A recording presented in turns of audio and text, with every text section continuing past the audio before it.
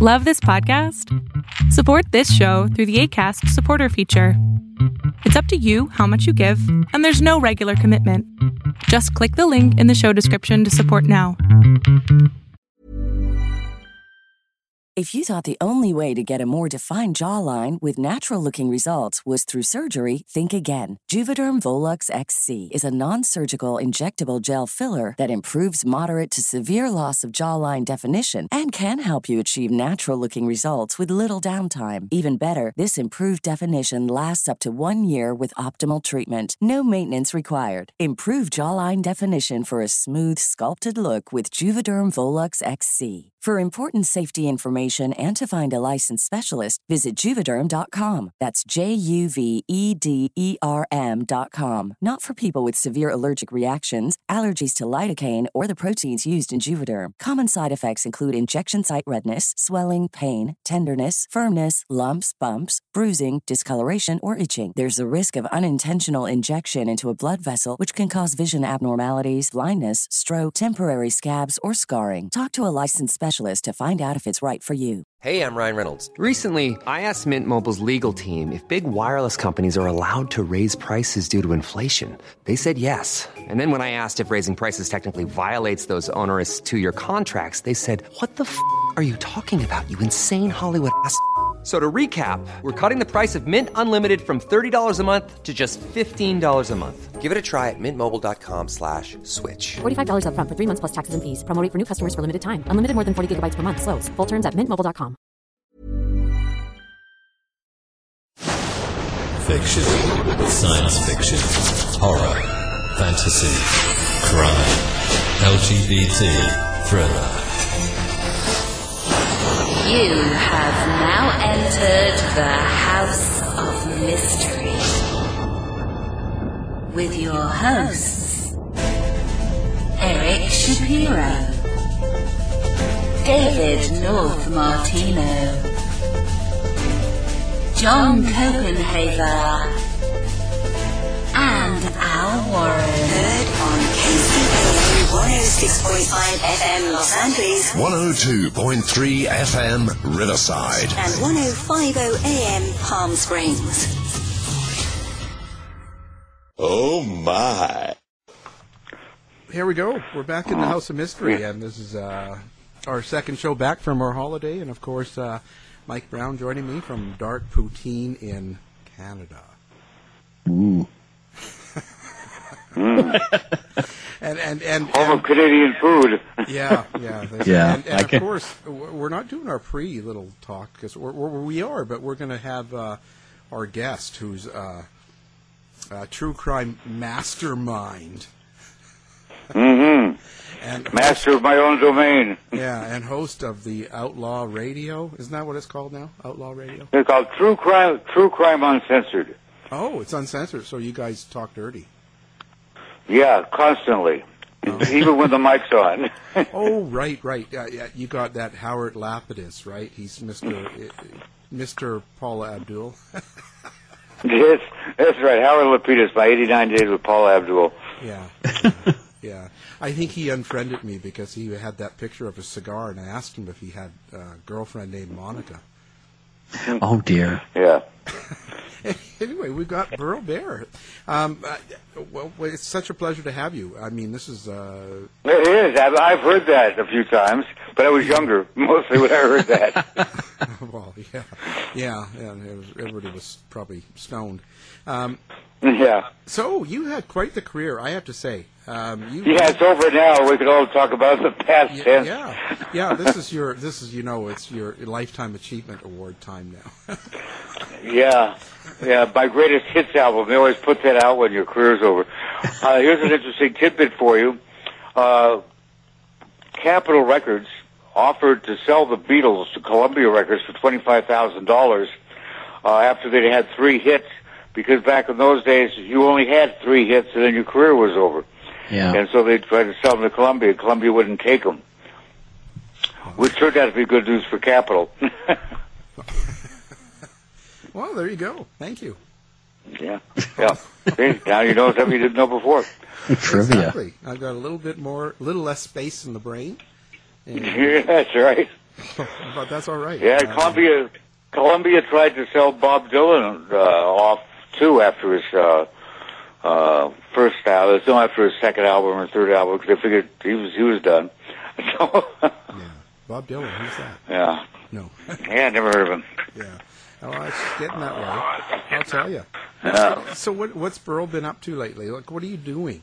I mean, recovering from my exciting adventures of having a quadruple bypass open heart surgery and a brand new heart valve, courtesy of a pig.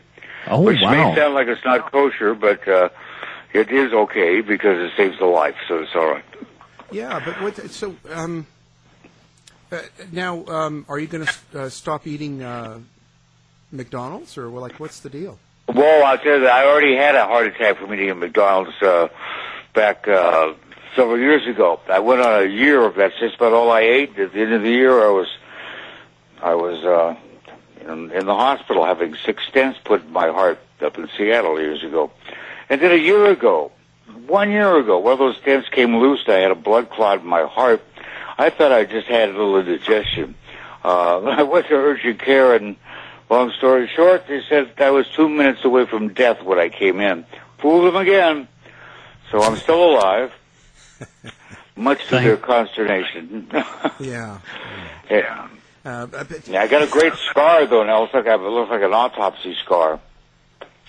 Well, but I just finished up, in terms of true crime, I just completed the first book in a trilogy called American Panthers, the series, and the title of the first entree and an appetizer is Stealing Manhattan. And it'll hopefully... Where did they take it to? Well, that's interesting that you asked that question, because one of the bits of misinformation that was promulgated in the 1990s was that when there were giant diamond heists in New York, that the diamonds, etc., went to Europe, and that's not true. Nothing flowed to Europe. It all flowed from Europe to New York. Mm. The great diamond heist in guys in France and Europe who were tied in with my buddy in New York, they shipped everything to New York City. So it's an astonishing story. In fact, I had to wait till the statute of limitations had run out on some of the biggest diamond heists in American history before I could do the book.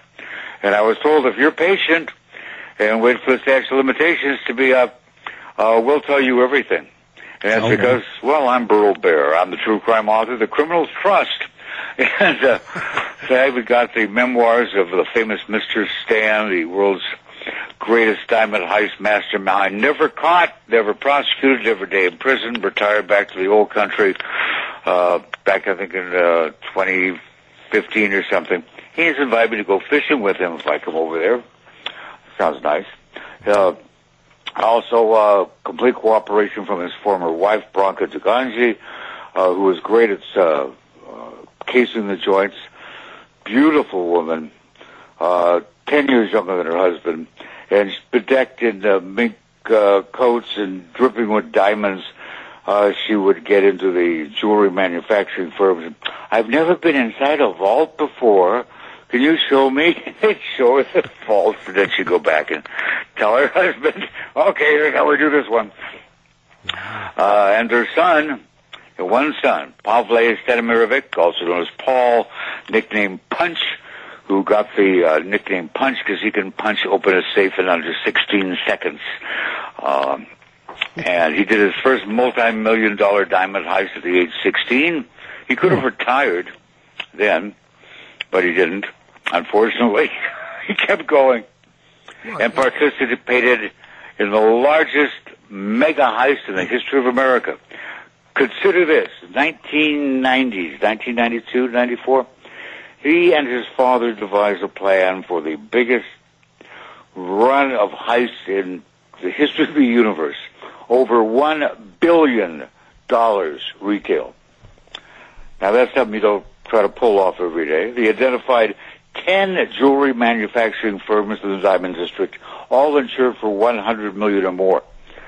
So they hit all 10. Bam, bam, bam, bam. Wowzers. No, so yeah, and they go must ahead. be addicted to the thrill of doing it, right? Yes, exactly, because they didn't need to do it. They were already rich. As he said, I didn't become a criminal because I was poor. I became a criminal because I was already very rich, and I wanted to make my dad happy. And his father was the greatest gentleman thief who ever lived. He had 5 offices in the Diamond District, had the world's largest gemstone trading international company, with a great inventory stolen from all the people around him. And his son, Punch, who's my buddy, was the first to get the security firms involved. So the security firms, instead of trying to catch him, were helping him. And what about the safe companies? They were in on it too. They trained Punch on how to open all their safes. And, of course, if you're a jewelry manufacturing firm insured for over $100 million and you're robbed, insurance will pay you full retail value within 2 weeks. You can't do that just selling it. No, so it's a great cash flow. Yeah, so everyone was happy. And the insurance companies have been tied in with the New York Mafia families since the very beginning, because what's insurance other than a legal protection racket? And so it was, the insurance companies were told who to pay out, and everyone lived happily ever after, except for the major case squad of the NYPD, that as corrupt as the NYPD was, they still had to at least put out a good show of trying to catch these guys. And they did catch the son, through no fault of his own, and he wound up going to prison. The only one who went to prison was Punch. He's out now. He's reformed. Statute of limitations is up on all of his crimes. He's a frequent guest on my radio show, True Crime Uncensored, and I've written the bio about his family. The number one altruistic outlaws in the history of America. They only robbed the heavily insured and overinsured, and everybody was in on it. Wow. So now, but with that addiction and all that history, now that Punch is out, what stops him from doing it again?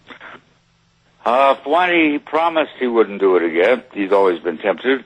And he went back to his first love. His first love had always been art.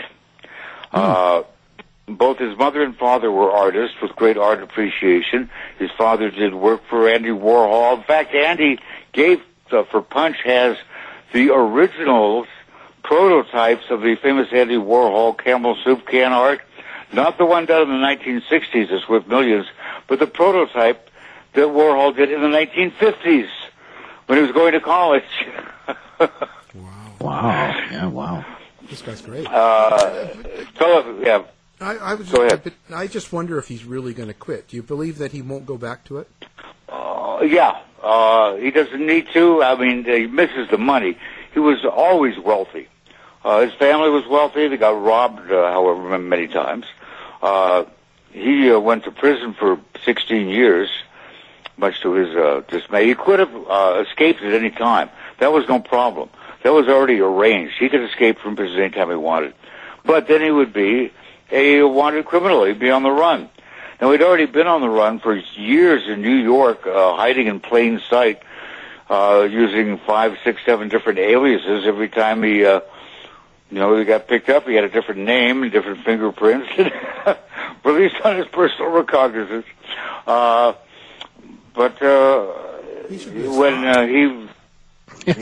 thing is, what was so cool is you think of these kind of criminals as not being well-educated, that term pasta-stuffed mafia thugs, but that wasn't this. This was entirely different. These people were wealthy. Punch was educated at the most exclusive boarding school in the world in Switzerland.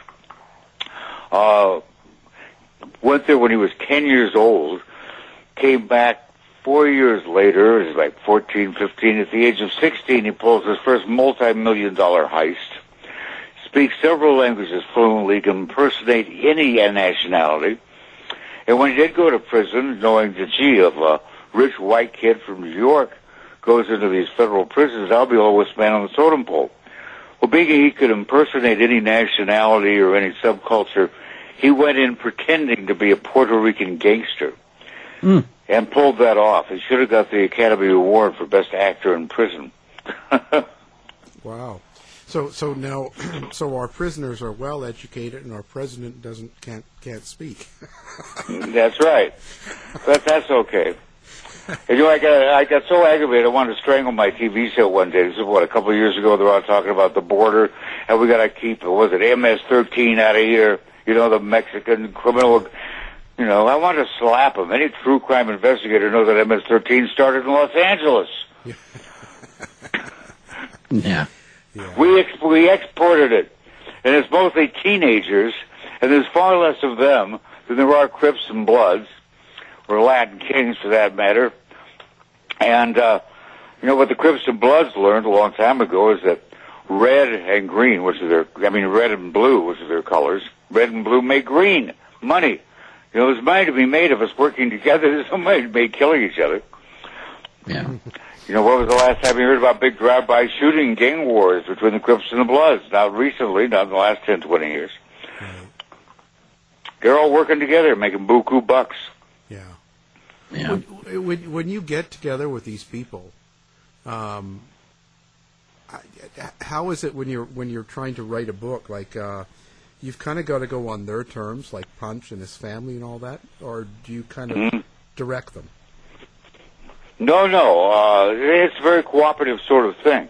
It's very interesting that when Punch and I first got together, his major thing that he was so wanted to just impress upon me and doing research, a lot of true crime books by guys telling stories of all the fantastic things they did in the crime world are all a bunch of crap, nonsense.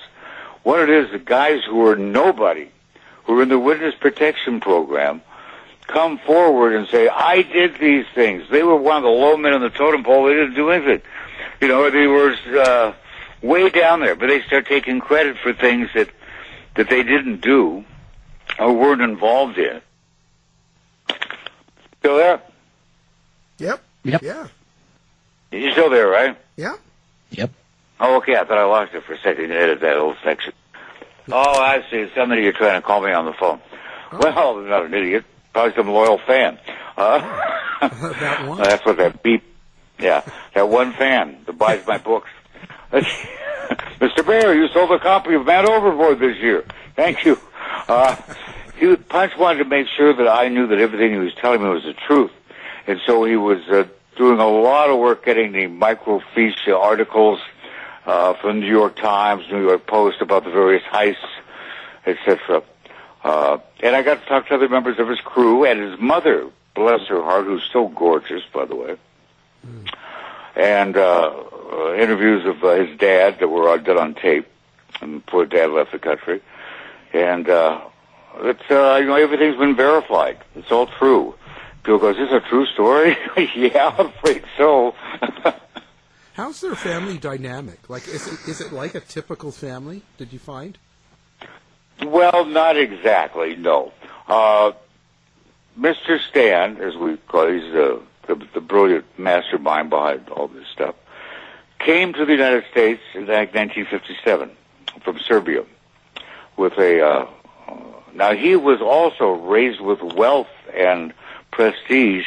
The only reason Mr. Stan survived childhood is because he wasn't Jewish. Had he been Jewish, he'd be dead, because the Nazis went into Yugoslavia, into Serbia, and murdered virtually every Jew they could get their hands on. They got their hands on Mr. Stan when he was a kid, 7 years old. They thought he was Jewish because he was playing outside by the synagogue, but his family owned the property next to it, behind it, or whatever. When they found out he wasn't Jewish, they didn't kill him, but they did other things to him which were rather unspeakable. And he never was quite the same after that. But he was one of the kids that was dropping bombs on Nazi tanks for the second floor windows of buildings. They had a whole brigade of kids who were like 7, 10 years old who were in the resistance, and he was one of those. But he got out of Serbia and came to America because he had written some incredible articles about how Yugoslavia, the communist regime there, was mistreating or totally ignoring the children, orphans from the war, many of them who were Jewish, and that was an outrage, and he had to escape kind of with his life, came to America, and married a bunch of rich women, and the next thing you know, he's rich. That's what I did wrong. And he's best friends with him. He's doing work for Philip Pearlstein, Andy Warhol, the Chryslers, the DuPonts. I mean, he was charming. He was charming to socks off anybody, and intelligent, and reliable, and wound up being in charge of all the major art facilities in New York City, the top buildings, the Dakota, all those sort of things. And here's a great thing. They told me, they said, Stan, we have all these storage lockers that have been sitting there since the war. They have like skeleton keys to them. And this stuff hasn't been claimed. It's been sitting there forever. If you'll clean those all out, anything of value that you find, you can have. Oh, wow. And he found wealth like you wouldn't believe. First edition books worth $1 million worth of art, paintings, and rarities. Nice. Pretty incredible stuff. Yeah. So, and he married this lovely Bronca, who was 18 when she came to America on an art scholarship. Met him at a party on, Central Park and West. And next thing you know, they're married. And what does she know? I said, what did I know about sophisticated criminals? Nothing. She came from a small village in Serbia, but she was very talented. And so what does she learn about America? Everything she learns in her husband's apartment. Very wealthy. And one of the things she learned was the art of the heist. Wow. When you spend time with people like this, and even your previous, I know your Betrayal in Blue, Ken Urell and that, do you worry about backlash from people for writing these types of books? Well, what kind of backlash do you mean? Threats on my life? I get that. Yeah, I'm a true crime author. Well, we had Ken Urell on, right? And I'm still getting 100 mails a month about how bad he is and what an awful creature he is, and we should never be promoting that sort of stuff and all blah, blah, blah. Oh, he's a great guy. Yeah, he's a great guy. Yeah. He's a wonderful guy, really. He takes full responsibility for what he did back then. Right. He doesn't blame it on anybody. He doesn't blame it on Michael Dowd, his partner. Right. He could have not done it any time. But the lure of easy money has a very strong appeal. I mean, he wasn't doing the drugs, he was just selling them and making damn good money. And he loved having the money. Yeah. And his wife Dory, is telling him, honey, I would be glad to live with you happily in a double wide trailer. We don't need a fancy new house. We don't need this, that, and the other. And there's a great documentary called The 7-5 about Michael Dowd and Ken Urell. Although the documentary gives a wrong impression, which is one reason people are so disgusted with it, it gives the impression that Ken ratted out Michael, that he turned on him like a snake. Ratted about, and that's not true. They were both arrested at the exact same time, and they were both released on bail at the exact same time. And Michael goes to Ken, and maybe you talked about it on the show, and says, this is what we're going to do. We're going to do this, that, and the other thing for this Colombian drug cartel, and they're going to sneak us off to work on the Bubba Gump shrimp boat in Nicaragua or some such nonsense. And Ken goes, you're out of your mind. The Colombians don't want witnesses. You want to kidnap this woman, and they're going to kill you or kill us, And so now he's faced with a terrible dilemma. If he lets his partner go ahead and do this crackpot scheme of kidnapping this woman that the drug cartel wants to murder, delivering her, he's either going to get killed by the Colombians or he's going to get caught and spend life in prison. The only way he could save his partner is to become a cooperating witness. Not an informant, but a cooperating witness. And that is a rough situation to be in. Because to be a cooperating witness, they sit you down and they grill you like a swordfish.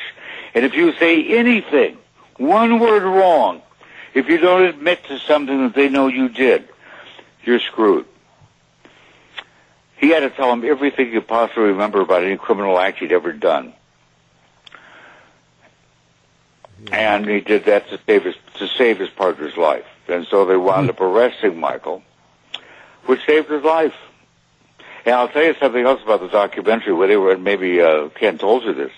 When they were filming it, they had Ken wait at the door of the 75th precinct, and then had Michael Dowd show up, and they were, secretly filming this, thinking maybe there'd be like a fist fight or something. They were very disappointed. The two guys just hugged each other. Yeah, that's right. Yeah, they were expecting some sort of. They wanted the drama, right? They wanted the. Yeah, they wanted the drama. Yeah. Yeah.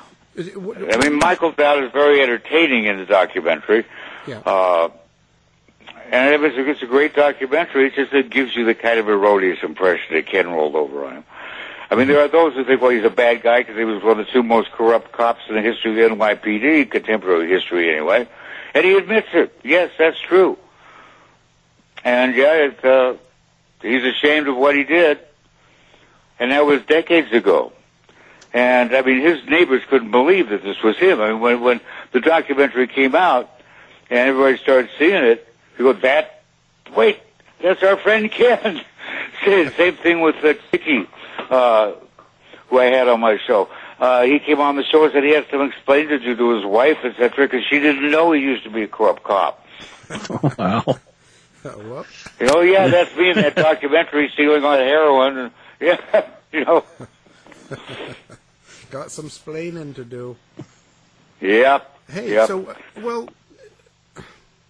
what do you think of TV? So, by the way, everyone in your audience should buy Betrayal in Blue by Burl Barer and Frank C. Gerardo Jr. and Ken Urell and get the whole true story. Really should.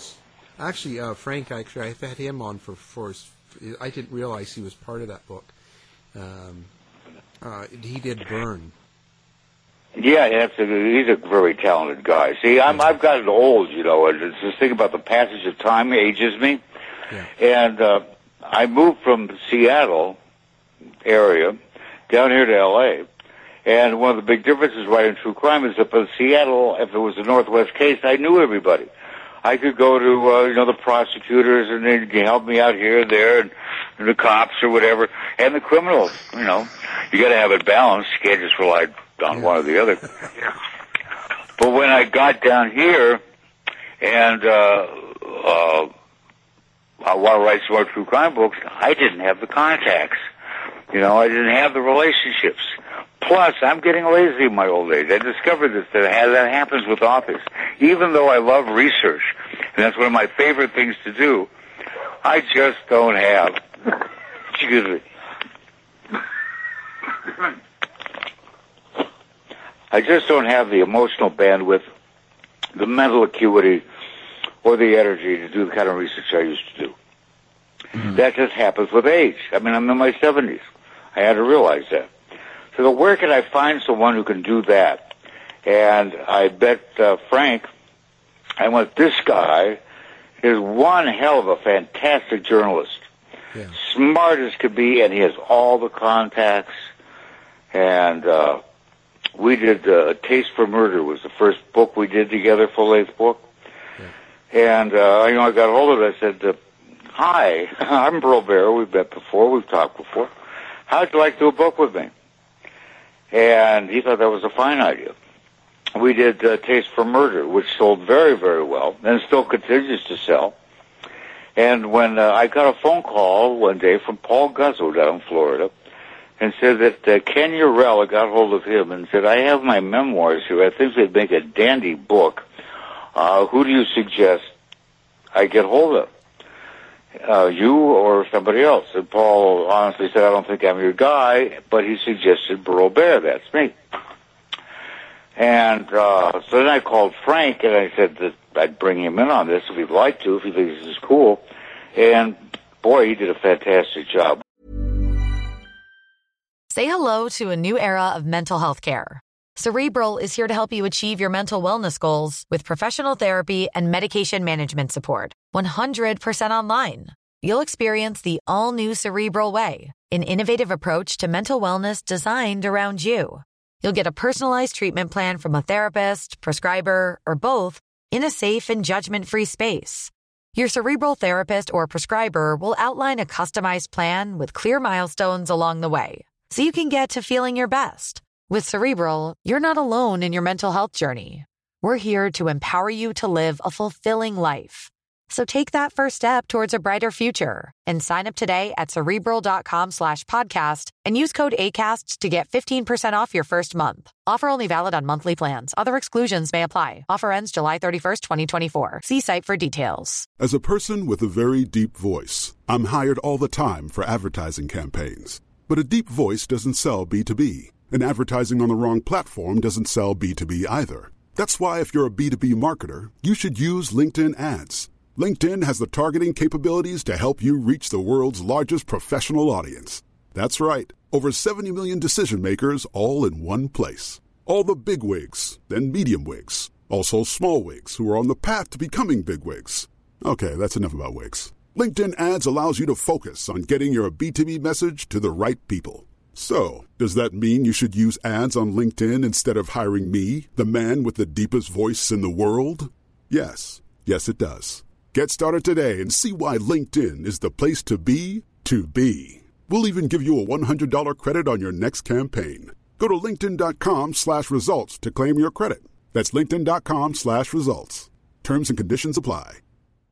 How would you like to look 5 years younger? In a clinical study, people that had volume added with Juvederm Voluma XC in the cheeks perceived themselves as looking 5 years younger at 6 months after treatment. Look younger, feel like you. Add volume for lift and contour in the cheeks with Juvederm Voluma XC. Reverse signs of aging by adding volume to smooth laugh lines with Juvederm Volure XC. For important safety information and to find a licensed specialist, visit Juvederm.com. That's JUVEDERM.com. Not for people with severe allergic reactions, allergies to lidocaine, or the proteins used in Juvederm. Common side effects include injection site redness, swelling, pain, tenderness, firmness, lumps, bumps, bruising, discoloration, or itching. There's a risk of unintentional injection into a blood vessel, which can cause vision abnormalities, blindness, stroke, temporary scabs, or scarring. Talk to a licensed specialist to find out if it's right for you.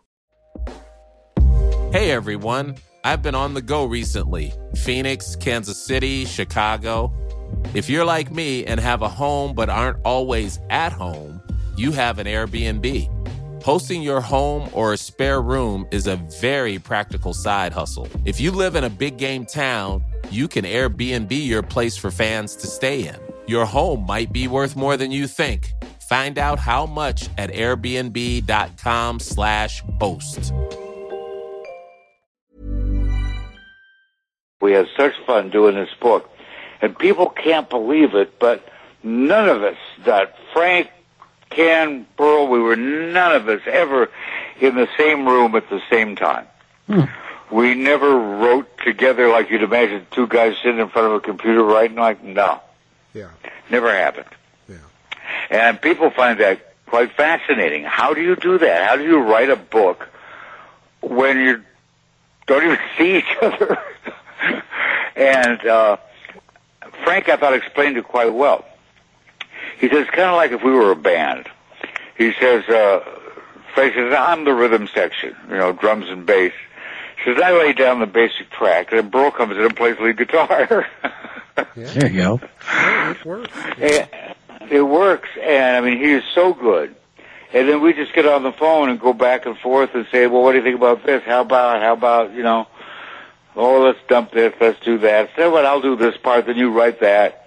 And then, of course, the big thrill is who calls in Adam Diaz, the head of the Dominican drug cartel that Mike and Ken were working for. He calls in. He wants to make sure he's portrayed properly. Of course. And he was great. Yeah. Well, no, it was another one of the guys that was involved did one of those or else's on us. We said, don't worry.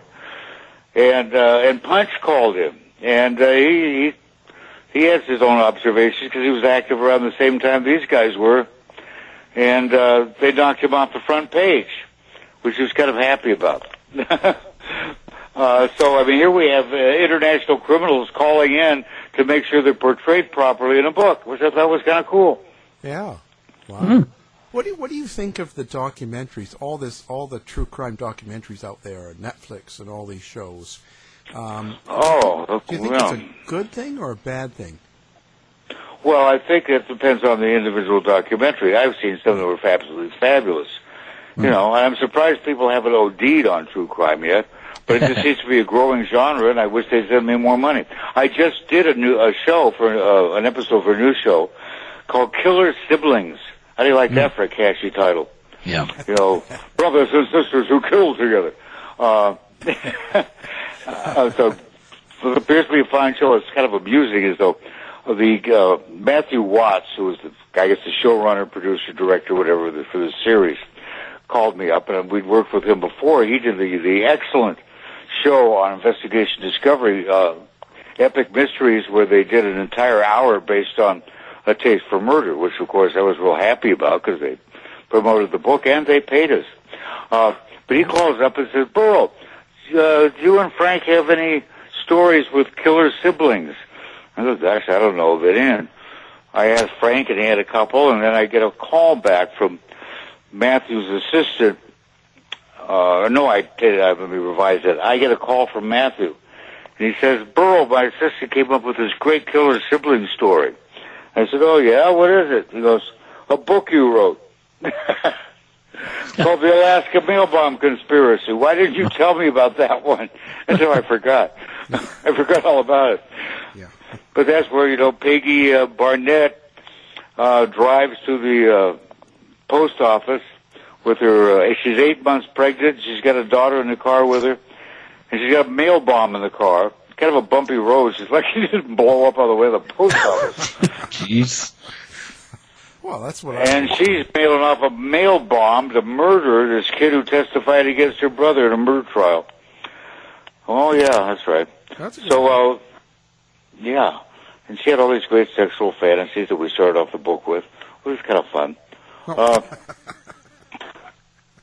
That guy, Carrie Drobin, who I always like plugging people I like. Carrie Drobin, who's an author, writes all these books about the motorcycle gang. She was a great book writer. Was it Running with the Devil? About the ATF's infiltration of the Hells Angels, and how totally screwed the ATF was, doing all these stupid things, and then not getting any real decent indictments. That was a great book. She wrote some other great books, but she just got the biggest kick out of how we started Alaska Mail Bomb Conspiracy with the sister telling the brother her sexual fantasies about killing the guy they killed. So she would actually have sexual fantasies over killing someone. So like she's like driving and got her finger up her. Exactly. Yeah. If you ever get the wonderful, if you ever get the audio book or you get the printed version, Peggy Barnett dreams of George Kerr, sweet little puppy dog George. And in her dream, she's driving down the road, and he's standing in the center of the highway, and she just guns that engine right at him. Wham! Hits him, his body goes flailing arc over the top of the car and lands on the gravel. She gets out of the car and goes over, and here's poor little George laying in the gravel. He can't breathe. His lungs have collapsed. Oh, jeez. She reaches down with her bare hands and breaks his neck, and the warm blood flows over her wrist, and she just about has an orgasm. And she's telling all this to her brother. And he goes, whoa, be careful about the blood. You know what the Bible says about the blood. They're both Jehovah's Witnesses. And see, that's the important thing, right? Yeah, they're both Jehovah's Witnesses, and the Jehovah's Witnesses don't get blood transfusions. So, but aside from that, everything was fine. The murder's fine. Her brother's name is not his name, his nickname is Lizard, which right away tells you a little bit about him. Lizard Gustafson. Well, the two guys, Smiley and Lizard. Smiley Cheeley and Lizard Gustafson.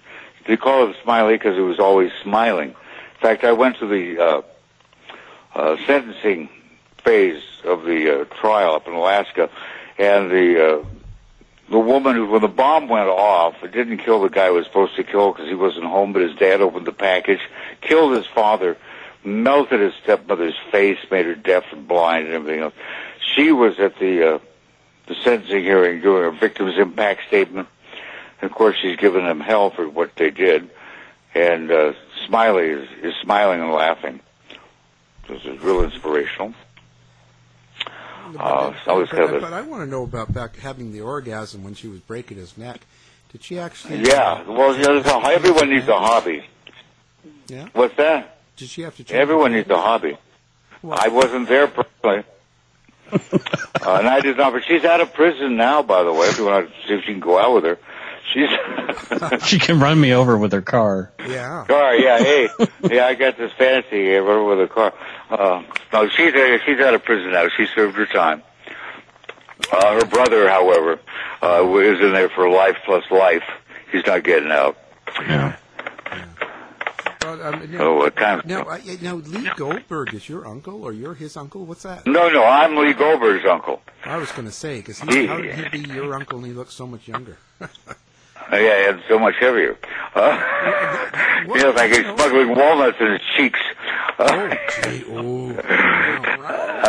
he just posted a picture of himself in New York. He says, "My cheeks tonight in New York City in Manhattan." Lee and Todd. Yeah. Now, Lee Goldberg and Todd Goldberg are brothers. Well, they're my sister's kids. Cute, but...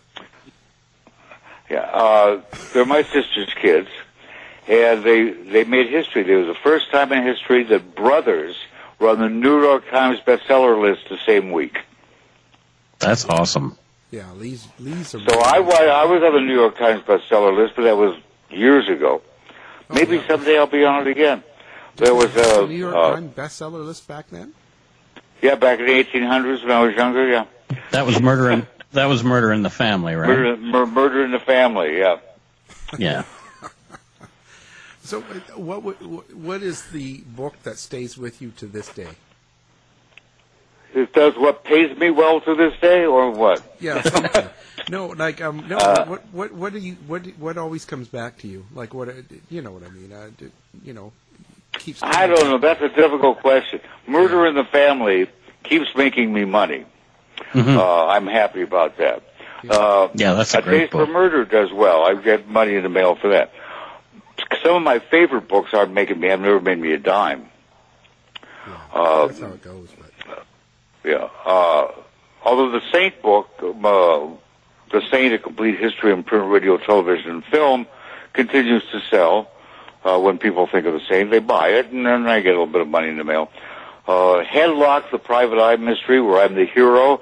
I wrote a book where I'm the hero because you know perfectly well no one else is going to write that book. So I wrote it. So it was a comedy fantasy? No, me being a hero, yeah. But it's a good book, and it's one of my favorites, and people who like it really like it, and no one buys it. Man Overboard, The Counterfeit Resurrection of Phil Champagne, nominated for Best True Crime Book of the Year by the World Mystery Convention. In person, I can sell it like a Vegematic salesman. But as far as people buying it, even though it's a 25th anniversary edition where we fixed the typos and everything, people aren't buying it. There's not enough dead people in it. That's the thing. If it bleeds, it sells, right? Yeah. If it bleeds, it leads. Yeah. Red makes green. Yep. I was explaining to someone how local news is structured in America, and that is you start with if it bleeds, it leads. No one was killed in this bloody accident. You start off with, and then you end with something to be afraid of. That's always very important. It's something to be afraid of. Is your cell phone going to give you brain cancer? Find out tonight. And then you end with a funny story about an animal. And we all live happily ever after. And the reason, you also have to have a story about people whose lives are worse than yours. Now that's important. That way you can look at the news and say, wow, at least I'm not as screwed up as that guy is. Now, give you a false sense of security. You were quite the stud back in the old radio days. Oh, yeah, I had groupies. Yeah, I had groupies. Bless their hearts. Yeah, the groupies had children. I find out about them 20 years later. Oh. I miss those days. Not the trips to the VD clinic, but I miss the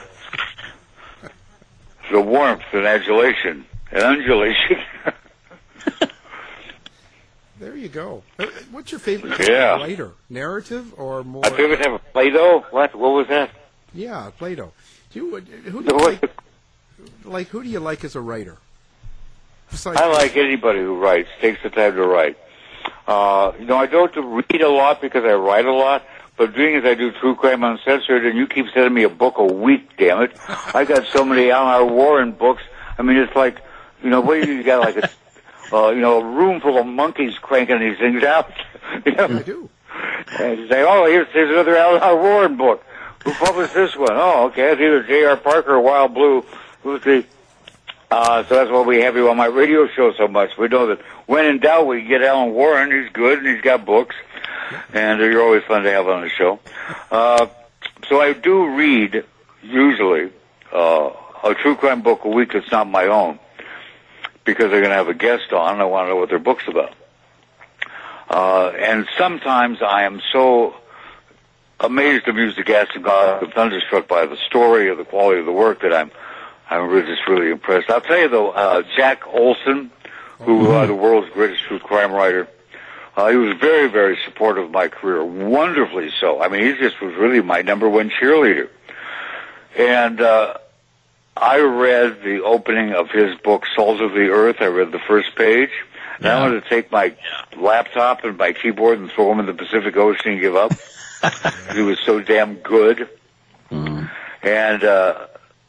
And on most of my books, on the cover, it'll have a quote from Jack about how good I am. And he used to write these articles. When you get a hold of someone else's book like that, like a real good writer, and you read it, how do you overcome that and continue to write? It's not easy. The way I overcame that is I told Jack, I just read the opening of Salt of the Earth, and I just want to give up.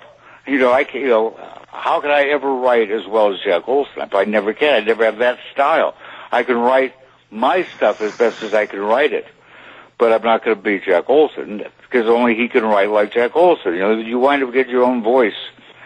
Yeah. There is something that Frank Gerardo and I did with A Taste for Murder and Betrayal in Blue that I'm proud of, and that is, when I was writing primarily for Kensington Publishing Company, with Murder of the Family and Headshot and Fatal Beauty and all those, there were 100,000 words, and they're, just the facts man, Joe Friday sort of stuff.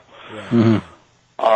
And I said to Frank, I said, you look at mysteries or thrillers, they're not 100,000 words. You tell the story. Maybe they're 50,000. Like a sane novel, 55,000 words.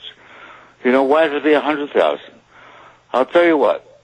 Let's write this book, and let's just write it and tell the story, and tell it in a style that's conversational, as if we are sitting in person with a friend of ours who loves hearing stories, and we got a story to tell.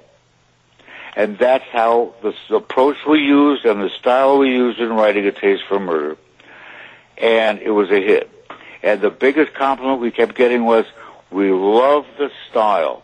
It's so easy to read. It's conversational. And it just moves. And it's not 100,000 words, but it didn't take 100,000 words to tell the story. Let's just tell the story, tell it as best we can, and we make this episode, of course, a little tongue-in-cheek here. They said, I don't have the book in front of me, so I have to paraphrase myself. You love hearing stories, and we love telling stories. And so we assume that you're our friend. So after you read this book, don't say anything that's going to hurt our feelings. Yeah. We're dewy-eyed innocents. The only source of joy we have in life is making you happy. So I didn't get very many negative reviews. People felt guilty if they did. But I've had some that I just throttled the reviewer. Someone writes on Amazon about, what was it, Murder in the Family. Too much talk about ballistics. There's no ballistics in the book at all. No one got shot. But what the hell book are you reading? Why don't you look at the cover and see if it's mine before you badmouth it? You can usually tell the trolls. They give your book 1 star, and they say, I've never reviewed a true crime book before in my life, but this one's so terrible, I just had to write it. Yeah, right. Yeah. No, those aren't real. Those are the competition. No, they're not even. I mean, if I'm going to write a review of a book, I'm not going to waste my time and yours writing a review to tell you not to read a book. I'll write a review of a good book. I'll write a foreword to a book I like, even if no one buys it. Yeah. I wrote a blurb for there's a series of mystery books that I thought were quite good. I think there's 2 in the series. No, there's 3 now. The 3rd one was self-published. That's Dr. Risk is the series. The risk of murder. The guy's an odds expert, a risk analyst, and they're very clever books. Unfortunately, the series only has 3 in it, and probably me endorsing it was his death knell. But it's a lot of good writers out there. The world's crawling with them. Yeah. And I've had the pleasure of interviewing some of the great ones from literally from around the world. Tony Thompson from England. Mm-hmm. He's a brave guy. You know about him? He wrote a book. He figured out that this criminal, international, they've been looking for this guy, international criminal. There's an award for this guy wherever he is in the world. He figures out the guy's living not just down the street in England. Jeez. And he goes and knocks on the guy's door. And some guy opens the door. He goes, "Oh, hi, is that so-and-so home?" He goes, "Who are you? What's this about?" He goes, "Well, I think the guy's getting a raw deal. They're talking about him being such a horrible criminal all the time. You never get to hear his side of the story. And I figured out he lives here. I'll wait for him. And if he's willing, I'll tell his side of the story." Wow. Well, the guy invites him in, and they sit there for about a half hour having tea and crumpets or something. And the guy finally says, "Hey, it's me." And so he gets the whole story. He gets the exclusive. And, I admire that sort of stuff, That is really cool, actually.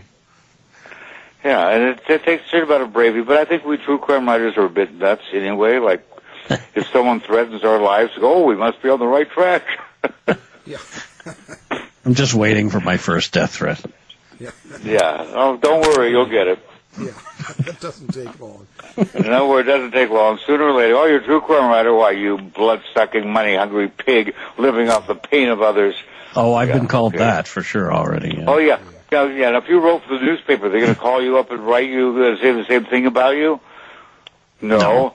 If you're a TV reporter, are they going to do it? No. But if you spend a year of your life researching the story and telling the story more better than you could in the newspaper and better than you could on TV, now you're a blood-sucking, no-good, bottom-feeder, whatever.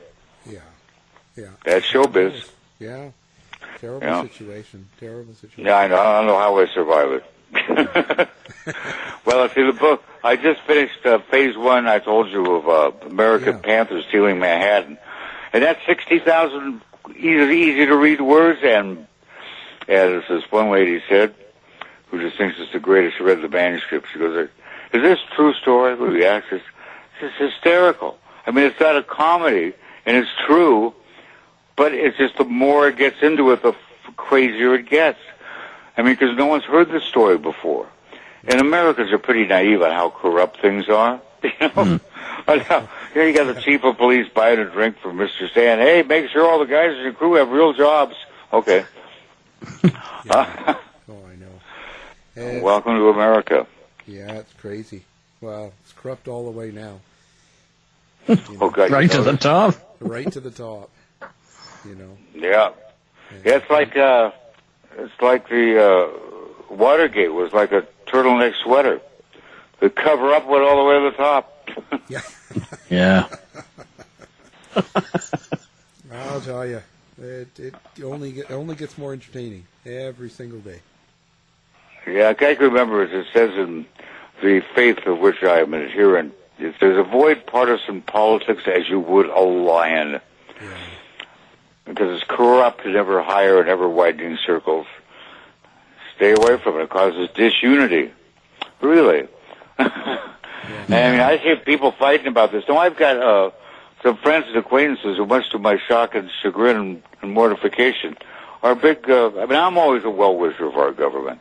You know, if someone's sick, you don't want them to die. You want them to get better. Right. So I'm always a well-wisher, right? I try to stay aloof from the political aspect, but I'm not aloof from the integrity aspect.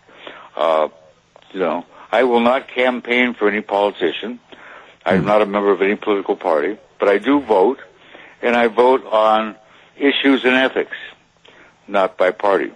Yeah. But then again, if the party can't find any ethics, it's not going to be much of a party anymore. It's a tragic story. The whole, it's like a giant farce. You know? Yeah. That's showbiz.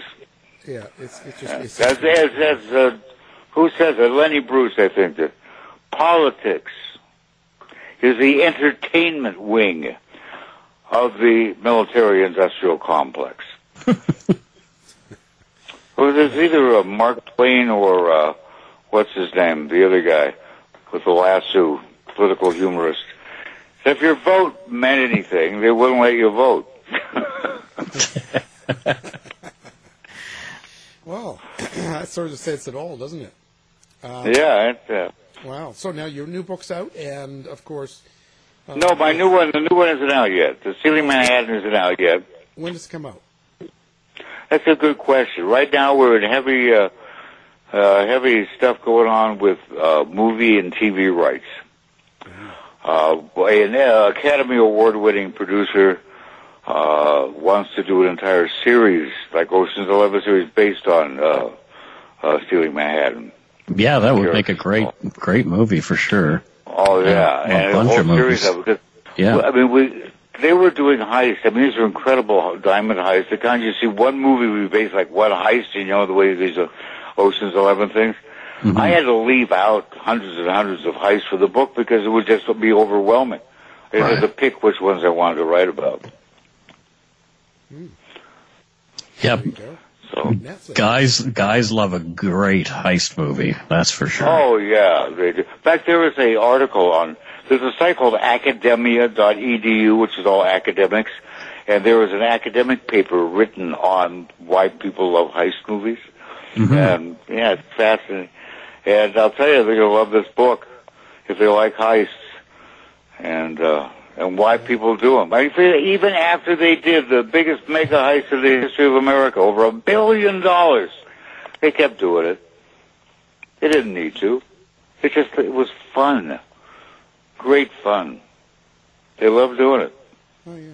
And unlike the mafia who'd kill each other over who's going to get the proceeds, they did exactly the opposite. So you want to do a heist?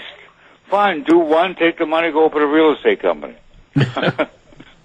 So you can look out at the skyline of Manhattan and know which heist paid for which skyscraper because all these guys were into real estate. Yeah. Pretty amazing. Quite the story. Well, you have to let us know when it comes out. Now, your website is burlbear.net, right? Yeah, burlbear.net. And I had a problem with my website, which cost a king's ransom, a small Balkan king, but a king nonetheless. And it went down, and we brought it back up, and the photos were missing, and boy, all sorts of aggravation. But the site's still there, and my blog is there, and you can get my books, and please buy all my books as soon as possible so I can get some royalty checks in the mail. Just had my laptop die, which is no fun. Yeah, you need some money. No money. Yeah, I need money to buy a new laptop. This is the, help Burl out right now. Yeah, help Burl out. We're going to have a GoFundMe for buy Burl a laptop so he can continue his writing career, which obviously has stalled somewhat if he can't afford to go buy one. Yeah, let's go. We need to sell some books. Yeah, I'm all in favor of that. And don't buy them used. I don't get any money if you buy them used. Yeah, nobody. I've had people say, I saw your book on sale at a yard sale, so I bought it. How do they pay you? Don't you fool. Yeah. No, they don't want to buy that. Yeah. Because it'd be all sticky pages. Nobody. Yeah, that's right. Yeah. Well, especially the one of Peggy Barnett and they hit the guy with the car. Yeah. They all wet and bloody. Well, yeah. Another interesting hour. Burl, thank you for that. Went by that fast already. It did. I thought we were just getting warmed up. We're just getting warmed up, but it's over. Well, so that's it's over. Well, buy all my books. It covers a lot of territory. I got lots of true crime books. I've got books that aren't true crime. You can buy those too, and you can buy other people's books if you want, but buy mine first. Yeah, okay. Well, buy the others. Yeah, mine. Yeah. Thanks. You've been listening to the House of Mystery radio show. To find out more about our guests, hosts, or show, go to www.houseofmystery.com. Show's over for now. Was it as good for you as it was for me? Well, good night. This has been a production of Something Weird Media. I'll be back. Ruby Franke was known by millions as a very tough mom. That's exactly the way she wanted it. The social media star amassed a huge following of supporters and detractors alike, preaching the values of strict discipline. But you'll learn in a new podcast available exclusively on Wondery Plus how the small empire built by this momfluencer crumbled the moment her 12-year-old son escaped their home and called 911.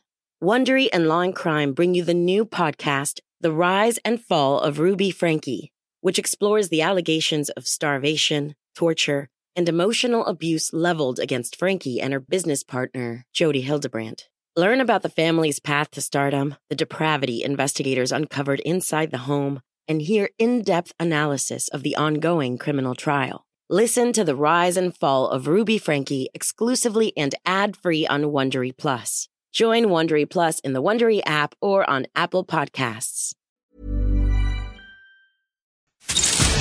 You've been listening to the House of Mystery radio show. To find out more about our guests, hosts, or show, go to www.houseofmystery.com. Show's over for now. Was it as good for you as it was for me? Well, good night. This has been a production of Something Weird Media. I'll be back.